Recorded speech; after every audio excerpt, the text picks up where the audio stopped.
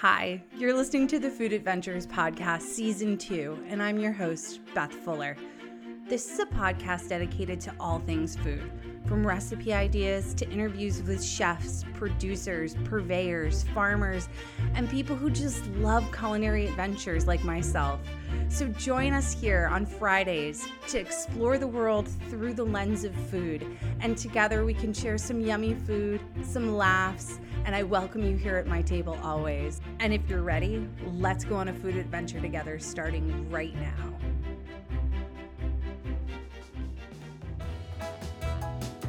Hey everyone, you're listening to the Food Adventures Podcast. I'm your host, Beth Fuller. This is episode 13, season 2. If you're new to the podcast, thanks for being here. If you've been here a while, well, thank you for being here a while. And you know what I'm going to say? Say it with me, loud and proud. Don't take notes. I've taken notes. Go to my website for everything, ElizabethRFuller.com. While you're there, check out my amazing photography. That's what I do for a living. I'm a professional food and product photographer. So hit me up for photos because I'm freaking awesome at it. If you've got questions for the podcast, if you want to be on the podcast, if you need culinary sleuthing of any kind, send me an email. Let's go on a food adventure at gmail.com. And of course, tag me in all of your food adventures on Instagram at Let's Go On A Food Adventure. Woo! All right, you guys, that was a mouthful. Let's go on a food adventure. Hi, everybody. How's everyone doing out there in podcast land? I'm great. I'm good. I am very sad with everything going on in the world. Ukraine, Sri Lanka, the list goes on and on. If you're not paying attention, please pay attention. I'm sure you are paying attention. It's heartbreaking. I want to do so much more. And I wish there was more I could do. So if you have any ideas of things that or organizations that you think people should know of, please send them my way. I'm happy to mention them on the podcast to support these people, their struggles, and what's happening around the world. So please send them in. Let's go on a food adventure at gmail.com. Today we are embarking on a fun journey. This conversation was it was such a blast to talk with this person. I'll get into it in a second. We talked for we had a beautiful long conversation, and she kindly donated a ton of time to speaking with me. So you're looking at another 2-parter. So this is part 1, and next week we'll have part 2. And with that, let's get going with this. My guest today, she's freaking amazing. She is a badass woman. Truly, I adore her. She is a botanist. She has a master's of science in botany, a bachelor's of science in horticulture. She is from Kenya. She currently lives in Kenya. She is so passionate about farming and food that she has her own podcast called Farm to Table Podcast in Kenya, where she's talking about all matters of food and farming. And you know, she is a firm believer that every person should have access to healthy food, and works in research and policy to promote sustainable agriculture that is also profitable to farmers, which I think is freaking amazing. So please welcome Wambui from the Farm to Table podcast. Hi, Wambui. How are you? Hi, I'm doing great, Beth. How are you? So good. I'm so pumped. I wish I was in Kenya right now with you, where it's probably a heck of a lot warmer than it is here in the Boston area. Oh, it's so hot. It's so hot. I was actually complaining to my friend yesterday that it's too hot. Like, it's enough now. The sun can just be turned down a bit. Oh man, how hot is it? Let me just check. Oh yeah. Now Let's real-time fact check, because right now it's what? Yes. 5 p.m. your time? It's 4:30 p.m. and it says 25 degrees. Woo! That is toasty. Yeah. But now it's a bit cooler. So if you come, if up around midday, it's probably around 28. So it's Oof. unbearable, really. Yeah. So you need to have Mm. air conditioning everywhere you go if you can afford it. Not really, actually. That's funny because I've been maybe in the coast, around the coast, Mm. it gets hot and humid, so you need aircon. But here, no, not really. Wow. Oh It's also man. windy. So it's hot, but Oh, it's windy. Yeah. Wendy's. Yes, that's a little more bearable. Okay, so Mhm. I already gave you an intro for my listeners. So, Yeah. where in Kenya are you from originally? So I'm from the central part of Kenya. Okay. So the central part of Kenya, which is um it was Central Province, first of all. Then now we had a new subdivision, so we have counties and everything. Mm-hmm. So yeah, but it's in the Central Province. Because so Kenya, for people who don't realize, you have the whole Mm-hmm. continent of Africa. Africa is a continent, people, not a country. Yeah, Yeah, I 54 know. countries. 54 countries, and it's Yeah, massive. Your continent yeah, is huge. And so it's huge. Kenya, if I'm right with this, it's kind of like it's on the east coast of the continent, and it's smushed kind of in the central east coast, like northern central east coast part of the continent, where you've got like Somalia, is it Uganda is right near you? Yeah, Am I right Uganda with is that? And to then our west. Ethiopia is kind of near you Yeah, too, right? Ethiopia is in the north as well. Okay. So, and Yeah. you've got such biodiversity in Kenya. Yeah, I we mean, do. We have so many different types of microclimates. So we actually have a desert in the mm-hmm, northern part of Kenya. There's a desert. mm-hmm, We have the western part, which is lakeside. So we have Lake Victoria, mm-hmm. which is on the western side. We have the coast. So we have the coast along the Indian Ocean. And then we have now the central sort of part. Yeah, but we have very different climates across the country. Yeah. So when you say central Kenya, where you're from, is that how close are you to like Nairobi? Very close, actually. Okay. So it's about a 2.5 hour drive. And the Oh, good thing okay. about Kenya is that first, it's a small country, so you can get to everywhere pretty easily. And also, so Nairobi is also very central in the Mm-hmm. country. And like, I don't know, some other places where you find that the capital is too far off from, Mm-hmm. but Nairobi is very much central to Kenya. Mm-hmm. Okay. Yeah. And just to give you sort of a picture, we are along the equator. So Yeah. yeah, so even when I go home, on my way home, I cross the equator at 2 points. No way. That's bananas. Okay, so then, oh my God. So then are you technically some that's bananas. So are some parts of where you are right now in summertime, and then you cross it, and then some parts are in wintertime? Yeah, really. But the thing is, so close to the equator, there isn't much difference in the weather. Yeah, so but I don't know. I guess for me, having lived and been born so near the equator, it's really not a big deal, but it's such a big deal. People come from all over the world just to step Put one across foot the in equator. and one foot out. Yes. Yeah.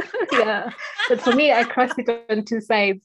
On my way to work, for example, I will cross it and go to the north and then back home to the south. So it's pretty cool. I don't think that would ever get old for me. Like every time I see it, I'd just giggle and be like, here I go again, bitches. Like that's so funny. So Yeah. you grew up, did you grow up in the town that you're now currently still living in? So I was born in a different town than I currently live in. It's really close, to about an hour away. Okay. And then what happens with us is that you go to school, you probably go to high school not in your hometown, and you go to university in a different hometown. So for me, I went to boarding school when I was about 10, but still very close to my hometown. Then I went to high school in the town that I was born, which is, but we had already moved from that town. And then for university, I went to Nairobi. Oh, okay. So I went to, for my undergrad, I went to Nairobi. So is it, when you say that people are traveling to go to high school, how, on average, how long does someone travel from their hometown to go to a high school? Is it like an hour, a half an hour, longer, shorter? Longer, really. Because what happens is that for us, once you do your end of primary school, we call it primary school. So I don't know. Yep. You guys, it's probably same. Elementary for you guys. Same, I don't know. Primary, same. Yeah. Yeah. So after that, we do exams to go on to the next, now to high school. And the exams are nationwide. So you do a similar exam for everybody in the country. Mm-hmm. And then based on how you perform, they send you to a school of that level. So there are national schools, so they take the top students, and then there are maybe provincial schools take the second, like that. Wow. And then now for the lowest performing students, for them, they end up now going to the local schools, maybe within their areas. Yeah. So when you go, so it's almost like a junior college that you're going to, that's your high school in a way, because you're going, and are you boarding at the high school? Yeah. Most high schools in Kenya are actually government. So they're public high schools. And you do board most of the time. So it's so unpredictable, because you can be picked to go to a school anywhere in the country, especially for the national schools. So for me, for example, my school was national. So we had students from all over the country. Yeah. Wow. And that's got to be really hard as a child, being that young still and being that far away from your family, because you went to boarding school away from your family.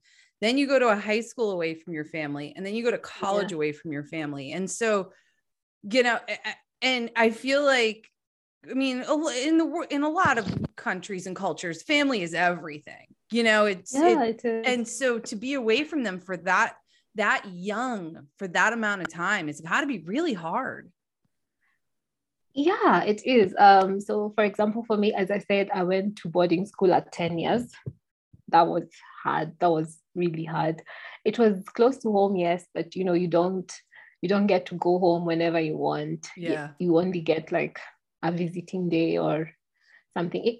It's not easy. It's not easy, but I guess it's the cost of education, I think, because unfortunately for us, not all schools are up to standard. So you can live in a part of the country where there aren't any good competitive schools in terms of a good education. So you have to travel to a place to get, the standard of education that I guess your parents aspire for you to have. Mm-hmm. Yeah. So at the time you probably think, this isn't the best, but eventually you come to understand that it's for your good.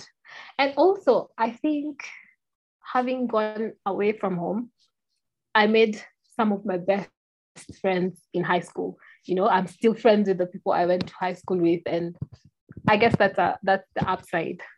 Yeah, they become the family you choose, for sure. Yeah, absolutely. So let's change gears a smudge and talk about cooking. Who cooked in your household? Even though you weren't there a lot, it sounds like, but you were there at times. Who was the one who did all the cooking in the house?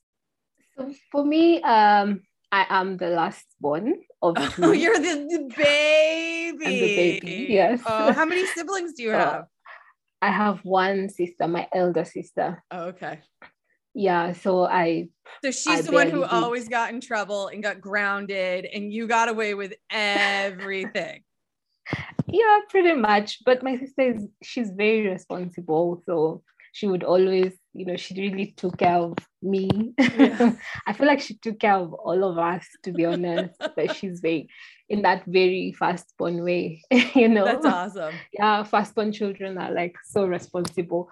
So I barely did much of the cooking, to be honest, when I was younger. It was either my mom or my sister. And then eventually, as I grew older, I learned to cook. And something funny is that because it wasn't required of me to cook, I sort of became good at it because I was allowed to do it on my own terms. So I was like, oh yeah, I can experiment, I can do this and do that because I'll only cook for today and I probably wouldn't have to, cook ever again for a month. So that's awesome. Yeah. No, that makes total sense. So then what are some of your favorite like childhood dishes that your sister or your mom would have made you that still make you like, oh, when you eat them now?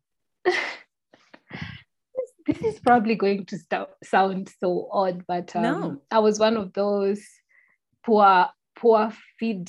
What is the word? The people that they don't eat well. Poor feeders. Yeah. Poor diet. Like you ate a lot of crap. Yeah. No, not really. We didn't really grow up around junk food. My mom is a nurse, so she wouldn't allow us have all that junk food. She was all about, nutrition. Oh, good. But so I hated food. I didn't used to eat. Oh, okay. Yeah, I was definitely a problematic child in that way. But so you were so the word you're looking for maybe is you were a picky eater. That you were very picky about what you like to eat. So like you were like, no, I only want, chicken, or I'm not eating that. I don't know what that green thing is. I'm not eating it. Don't make me eat it. I'm not doing it. Yeah, I was definitely a picky eater. I think I still am quite a picky eater today. But so it's probably, if I'm going to say my favorite foods to eat as a child was probably like fries. The days that my mom would go all out and be like, oh yeah, let me make you guys some fries, and she would bake as well. Ooh. So just something that's not a proper meal, it's not going to be rice and something. No. Then we'd have like war. Is your mom a good baker? She used to bake. She doesn't bake anymore, but yeah, she used to make us cupcakes. She would bake cookies, all those things. So those were definitely my favorite. Oh, I love that. Yeah.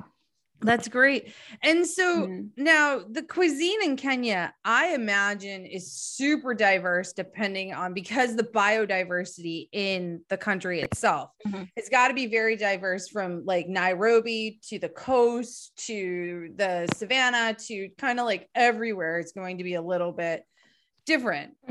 Like what if you were having, and I know that you absolutely love cooking now, wink wink, but like if you were hosting your friends for dinner, what would you make now for them?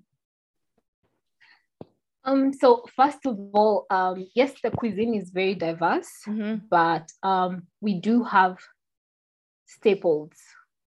So there's something that you would go to every part of the country and they cook that in their homes regularly. So for dinner, I'd probably make pilau.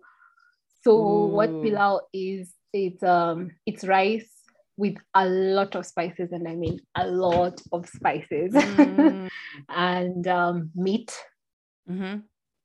Yeah, so I'd make probably a really good pilau. I've sort of perfected pilau, or so my family tells me, like shameless plug. I love that. You're gonna have, if you're willing, maybe you can email me your recipe and I'll put it in the show notes, and maybe I'll make some pilau too. Yeah, definitely, I'll do that. And an avocado salad. So I've also really perfected that avocado salad. So that's probably what I would. What's in your avocado salad? So it's more of it's saucy. So what I do is I mash the avocados, and then I put in like maybe an onion, a red onion, depending on the amount of avocados, probably a small red onion. I blend it just so that you don't have to chew the onion. I really don't like when you have to chew raw onion. Yeah. And then I put in lemon zest. Ooh. Yeah, and some vinegar just to make it a bit sour, and tomatoes. So for the tomatoes, I just chop them, finely chopped tomatoes. Then I mix it and chill it a bit and then serve it. Ooh, it almost sounds like a take on guac. Yeah, a little bit. Yeah, but you've got some interesting things in there, like lemon zest, vinegar instead of lime. It's really, that sounds really good. I'm gonna make your avocado salad as well. I think I would like to have it for dinner tonight, actually. So maybe I'll try it out. And it's life-changing. God, I'm coming to Kenya and hanging out with you. That will be life-changing. So now, you just said when people are traveling in Kenya, there are like must eats that, like, if you're going to a certain region, you must eat this. I know there's a lot of different regions in Kenya. We don't have to hit them all, but what would be like maybe 3 or 4 must eat things in Kenya? So I'll say the first must eat is called nyama choma. Ooh, what's that? Yeah, so it's either it's roasted. It's roasted over an open flame, sort of beef. You could have it in terms of beef or mutton. I prefer mutton, but it's so for the people that are very like health conscious, this is not a dish that is encouraged a lot. In fact, the doctors they discourage it a lot. Yeah. Okay. It's so good for your heart or anything, but it's good. It tastes good. Okay. So awesome. That's what we had with ugali. Ugali is a dish that it's staple to Kenya actually. You use corn flour and you make sort of a cooked dough of corn flour. So it's not soft, but it's also not hard. So it's somewhere in the middle. You don't drink it. It's not like porridge. You eat it more. Yeah. I think when I've seen it, it almost looks like stiff grits, sort of. It's like or stiff polenta in Italy. Like it would be a very stiff. Right. But it's still soft, but it's not liquidy. It's just exactly. But you can mound it up a little bit and you use it as a side dish for something like this, right? Yeah, it's actually a staple in every household you will go to in Kenya. They probably eat ugali a couple times a week. Okay. And then when you go to the coast, which is it's just the Kenyan coast is beautiful. I mean, I live in Kenya and I haven't had enough of the Kenyan coast. It's just beautiful. You have to have the coastal dishes. So they have Swahili dishes. Oh my God. Amazing. Really? So that's like where you say like some of the best food in Kenya is on the coast with Swahili dishes. For sure. The Swahili people, the coastal people, they make amazing dishes. So they make biryani, they make shawarmas, they also make pilau. Their dishes are just to die for. Is it influenced by the Indian culture? It sounds like a little bit too, where like, because you just said shawarma, which I guess would be Middle Eastern, not Indian. I take that back. Right? Is it like a diverse palette of? Is that where the Swahili influences? So the Swahili people, their culture and their language, because Swahili is our national language in Kenya. It's influenced by Arabs and Bantus. So it's more, I think it would be Arab. However, when I was doing my master's, I lived with an Indian guy, and most of their foods are similar to, the Swahili dishes. So I think, there's a bit of an influence from India as well, because, it does border the Indian Ocean.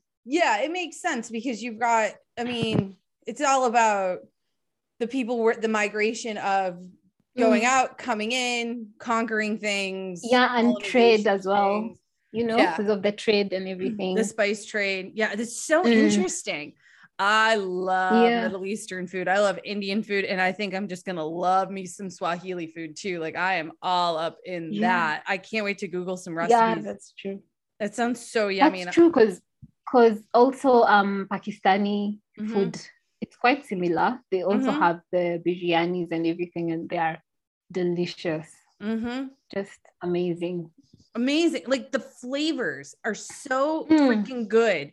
I got this incredible Pakistani cookbook and I deep dove on that last year, and it is so, the food is so flavorful and like simple too. It's not like it's overly complex with techniques or anything like that. Bold spices, you take big swings with bold spices, but man, oh man, I'm salivating. I'm literally, it's 8:30 in the morning where I am, and I'm like dripping because I'm like thinking of food that's just so yummy. Now there's actually a Swahili restaurant close to my home, and every time when I would come from work, and every time I would think to buy food from that, like it would make my entire week. So I'd be having a bad week and I would have just one biryani and it would change everything. The food is so good. I love that. I absolutely love that.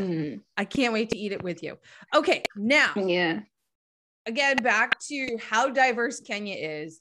What are like the top 5 things that people should do when coming to visit Kenya? Obviously you're going to the coast. Like that is a given.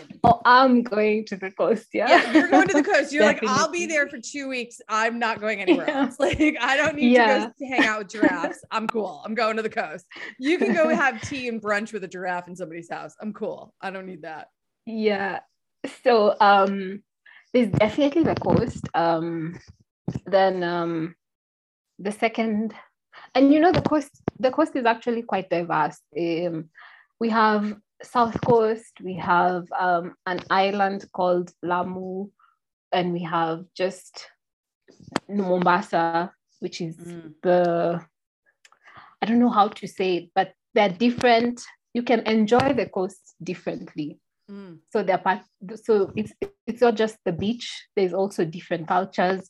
There are places where you can go and see the dolphins. You can go to a marine park. There's so much to do at the coast. So you definitely wouldn't be able to cover the coast in one visit. But definitely see the coast. Yeah. And then you should definitely do a safari. Okay. Because, in Kenya, we do have, all wildlife. Some of the most famous animals like elephants, you can go to see giraffes, you can go to see zebras, buffaloes, all of that. I don't know if you know about the 8th wonder of the world, where there's the wildebeest. The wildebeest run. Yeah, it's a huge deal. Yes. Yeah, it's in Kenya. Yes, you can be able to do that. Something else that I would recommend would be in the western part of Kenya, we have Lake Victoria.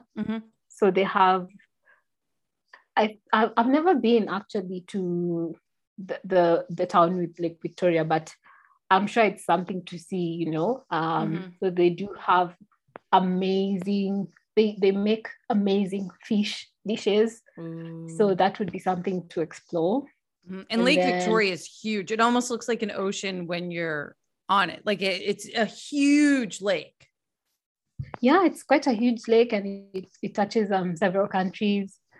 So I think that would definitely be something to see. And then there's a road trip. There's the northern part of Kenya, which is very dry and very desert-like. You can do a road trip. I don't know which part of the US they do sort of road trips through the desert. That would be like the Southwest, like Arizona, New Mexico, Utah. Yeah, so there's something similar in Kenya, where you take like a drive to the northern part of Kenya. There is this, the place is so scenic. It's just amazing. The scenery. You can be able to see the stars at night and, do camping. Then there's a lake in the middle of the desert that's just so beautiful. There's just so much to see also along that what is it called? The northern part of Kenya. Yeah. That's amazing. So now with all this traveling all over Kenya, you guys speak from what I read, and correct me if I'm wrong, because Google can be wrong. Most Kenyans speak at least 2 languages, if not 3, because English is the second language. Swahili is your national language. And then there's tribal languages. Actually, we have 2 national languages, which is English and Swahili. So we all they're both studied in school, mandatory studied in school. We do literature both for English and Swahili. So Swahili literature is called Fasihi. So we study that as well. And then now we have our tribal, I don't want to say dialects because that's not they are fully they're fledged, full languages. Yeah. So we have 42 tribes in Kenya. Wow. And each of the tribes, they speak their own language. Some languages are pretty close to each other. So maybe if I speak a language, I can probably understand some parts of yours. But in total, we do have 42 languages. So commonly you find that people speak English and Swahili and then your mother tongue. Yeah. So what do you speak? English, Swahili, and do you have a third? I actually speak 4 languages. Oh my God, what do you speak? I speak English, Swahili. I also speak my mother tongue from my tribe, which is Kikuyu. So I speak Kikuyu, and I also speak Mandarin, if you can believe it. Who are you? My God, you're amazing. Oh my gosh. Yeah. How do you keep it all straight in your noggin? Honestly, it's funny because for Mandarin, I learned it. I went to China for 3 years to do my grad school. So I did my master's in China. So I sort of had to learn it. And to be honest, I did enjoy learning it. But now I feel so proud telling people that I can speak it. Yeah. I mean, it's a really hard language to learn. It is. Yeah. It's more difficult to write, especially the reading is much more difficult. But speaking, I think. Don't they read left to right? Or no, they read. No. They don't read right to left. Do they? They read same as English, but it's the characters. The characters are very complicated. Yeah. Oh my gosh. I just can't. I mean, I tried to learn Italian a couple of years ago, and I mean, and that's supposed to be like a cakewalk compared to Mandarin. And I can only say a few things in Italian that make sense. And even then, that's incredible. So then do you feel like if someone's coming to Kenya, should they know a little Swahili just to be respectful? Not really. As I said, we learn English and Swahili in school. So majority of the people in Kenya majority of the people actually speak English. So you wouldn't have a problem with getting around, as opposed to somewhere like China where, nobody speaks English. So you really have to learn the language. But no, I wouldn't say necessarily to learn Swahili. And also because when we do speak, I think every country has their own slang. Yeah. So you probably, even if you learned the Swahili that you'd learn maybe on, I don't know, Duolingo or whatever, wouldn't really help you as much, because most Kenyans speak slang, which slang is a mixture of English, Swahili, all of the 42 tribes. Yeah, of course. Yeah, but so even like, so difficult to keep how up. do you say thank you in Swahili? We say asante. Asante? Yeah. Okay, perfect. Asante. Well, Yeah. asante.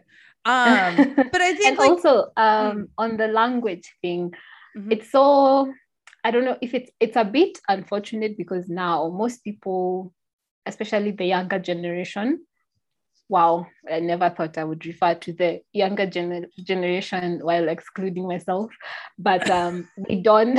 You were young. You were so young. Not really. They don't really speak their mother tongue anymore. So Mm. people now speak to their children in English and Swahili. So the mother tongues have sort of been left to, yeah, people don't really teach their young children mother tongue, which is That's sad because, sad. in the future, nobody will speak any of the 42 No. languages. No, there But was yeah. where was it? It was either a tribe in I don't know if it was an Eskimo tribe or an Indian tribe in Canada, maybe just recently, like a Mhm. couple of weeks ago, that the last elder that spoke the mother tongue language passed away. Mhm. And that was it. And now the language Oh, is dead. that's so sad. It's so sad. I'm sure it happens all over the world. We just don't even realize it because of, Yeah. assimilation and everything else Mm, that, I mean, if it's really sad. Honestly, it really yeah. is. I wish that English wasn't such a forced language worldwide. I think that there's so much beauty and diversity, and it's a Yeah. shame that people are forced to learn English to assimilate, to make Mm, money, yeah. and To be civilized. yeah, and it's Uh, really, really, really fucking sad. Bottom line. yeah, it's so sad. It's so sad. Actually, my mom was just telling my sister who has a young baby that they must speak to him in Kikuyu so that he Mm-hmm. can learn the language. And I know for a fact that that will not happen. he'll he'll probably just never learn Kikuyu or No, your mom will speak to him in Kikuyu, and like you will, and your sister will just be like eye rolling in the background, like, okay, but whatever. we barely speak Kikuyu ourselves. Like, I mean, amongst ourselves. Of course, when I speak to my parents, I have to speak to them in Kikuyu. Yeah, But when I speak to my sister or my friends, we all know Kikuyu, but we barely speak it. I don't know. It's right. Because sad. or you have your own version of your slang, which I'm sure is English, Mm. Kikuyu, and Swahili, and and so you So, talk yeah. in that way too. Yeah, which is special. That's still special, but girl, you Mm. gotta bring it back. Bring back Kikuyu. Yeah. So something that I also thought was super interesting was that Mm-hmm. Kenya has a very, very strong tea culture. And Mm-hmm. I didn't realize that you guys you're like one of the top producers of tea in the world, number one. Yeah, the best tea in the world is from The Kenya and best tea. coffee. Yep, and Yeah. coffee. And I was told that at like 4 o'clock afternoon is huge tea time in Kenya. And like you guys are am I right that you're really big on chai tea? So the Swahili word for tea is chai. Okay. So I don't know how, I don't know chai tea, how, what you guys mean Is in it the like West a when you call it chai spiced tea. tea? Like it's got like Oh, baking spices like masala, cinnamon or yeah, exactly. cardamom. Masala. Ah, oh, really? Oh, no, not really spiced tea. We mostly just have normal milk tea. Okay. So So how it'd be it's like, made is just you just mix milk and water and then you mhm. boil it together. Oh, okay. Yeah, then you put your tea leaves. That's just normal tea. And Okay. yes, it's very commonly had. So for breakfast, I would say for sure most people have tea, especially, I don't know about our generation, but I do know like our parents' generation, they're big on tea. So like when my mom comes home, the first thing she wants is some tea. Like, is there some tea? Oh yeah. Yeah. So yeah, I think yes, we do consume a lot of tea ourselves. Yeah. It's definitely ingrained in our culture. But for the younger generation, Mm. I think we're more of coffee. I don't know. Yeah. I wouldn't say everyone drinks tea, or most people, in fact, most of my friends probably don't even own any tea leaves or anything. Okay. So then is the coffee culture, is it like it is here in the US where it's super, like you've either got our coffee cultures on two spectrums. You have like what we have kind of fast coffee, like a Dunkin' Donuts or Starbucks that you run in, you can order whatever you want. They make it right there and they hand it to you. Or you go to like a hipster coffee shop where it's like mind blowing. Yeah. Coffee Yeah. And like you take a sip and you are just wired for 10 days. Like, do you have those extremes too, and where you are, or is it literally like people just have a coffee maker? They make you have the best coffee in the world, so they're making your great coffee that's like right down the road that's coming from. No, actually, that's something that's very sad about us, is that we do produce the best coffee, but we export it raw, so we don't process it. So you end up having coffee that is from your country, but it's imported from somewhere else. So you're like the processed paying coffee. And it's processed somewhere else, and it's sat in a warehouse for God knows how long when it's right there. Yeah, right there. We actually have I'm not where I currently am isn't a coffee growing zone because it's very hot, but it is very close to me where they grow coffee, and but I feel like a lot is being done now to sort of move the coffee processing a bit further, rather than just export it. They are trying to also process it and everything. But speaking to the coffee culture, I think I'm one of those people who definitely is a bit of a coffee addict. Ooh, I love that. Me too. So, okay. Yeah, I do consume more coffee than is probably healthy for me. Yes. So actually, I remember. I love it. So sometimes I'll be at work and I'll have a coffee before I leave home. When I get to work, I'll have a coffee. Yeah. Then I'll have like 4 cups of coffee before 10 a.m. and it's like my heart is racing. And it's like, I'm sure. And you probably haven't eaten anything yet. You've had like bite of a banana thing. Yeah, exactly. So you're flying high. Yeah. And is it always hot coffee? It's always hot coffee, black, no sugar. Really? Yeah. Wow. Because you'd think with it being so hot, the climate is so hot where you are, that iced coffee would be a thing, but no. It's so funny because in the mornings, okay, again, this is probably, you'd probably disagree with me if you came to Kenya, because in the mornings we find it very cold. So sure. In the mornings it will be about 9 degrees, so you put on your sweater and you go to work, and by the time it's about 10 a.m. you're sweating. So it feels like you're on the face of the sun. Yes, the temperatures vary so much, and at night it gets really, really cold sometimes.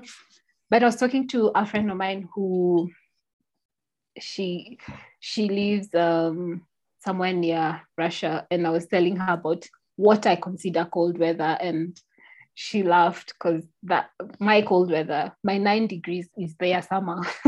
So yeah. But I mean, it's all relative. My parents and my friends make fun of me all the time because I lived in a very temperate climate for a long time here in the US. And I don't know in Celsius what it would be, but in Fahrenheit, it was like 75 degrees every day. That was it. And at night it was like 50 degrees and you got used to it. And here in New England, again, this isn't Fahrenheit, it's sometimes in the winter, -15. Yesterday, the high with the wind, I think, was like 2 degrees Fahrenheit, which is freaking cold. Last night, I think the low was like, I don't know, 4. And the high today is like 25 degrees Fahrenheit. So it's freaking cold. Do you enjoy that kind of weather? Because for me, I hated the winters. I hate the winter. I hate it. I hate the winters. Yeah. No, but I don't also want to live on the face of the sun. Like Arizona would be very hot very like deserty hot climate where in Fahrenheit, it can get up to like 100 and 15 degrees in the summer. Dry heat, still hot heat, still freaking hot. No. But anyway, yeah. Do you know what's worse than dry heat though? It's humid heat. Yeah. It all sucks. Like you and me need to live in like little perfect bubble climates where it's like no warmer than a certain degree, no colder than we are literally like the princess and the pea when it comes to temperatures. And I love you for that. And I respect you for that. So speaking of temperatures, what is the best time then to come to Kenya? Because it doesn't snow in Kenya, but you do have a rainy season. No, it doesn't. We do. So there's a part of Kenya that's really, really cold. It's near, it's actually, I don't know why it gets so cold because it's not that near Mount Kenya. So we do have a snow-capped mountain in Kenya, Mount Kenya. So there's a part of Kenya, in the central part of Kenya, that snows very occasionally. It's very regular. In my lifetime, I've probably had it snowed for like 3 times in my lifetime. I love that. And yeah, so that's fun. But we have our quote unquote winter months, which is July and August. So it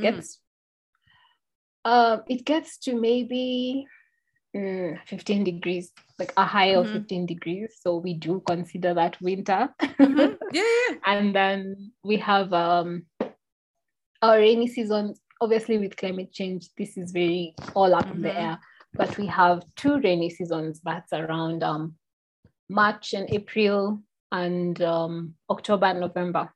So those 4 months in the year tend to be wet. Though with climate change, that may not be the case. Things have really, really changed. Yeah. Yeah, but I think the best time especially for people with winter, the best time to visit Kenya would be during your winters. Oh yeah, so like January through months, like now. Yeah, now. Through even December, January, February, March. Actually, yeah, March. It's usually the best time. It's really hot. It's hot and nice outside. Yeah. All right, my friends. That's the end of this week's episode. I'll be back next week with Mom Boy to talk so much more about Kenya, answer your listener questions. They were awesome. And just dive into more about who she is and the culture there. It's so fascinating, and I absolutely loved our conversation. So stay tuned next week for more. Thanks for all of your questions. Keep them coming in. Send them to letsgoonafoodadventure@gmail.com. All of the information from this week's episode will be in the show notes. Check that out on my website, elizabethrfuller.com. And of course, tag me in all of your food adventures on Instagram @letsgoonafoodadventure. All right, you guys have a wonderful weekend. Make some yummy food together. Lead with kindness, and I'll see you next Friday. Bye.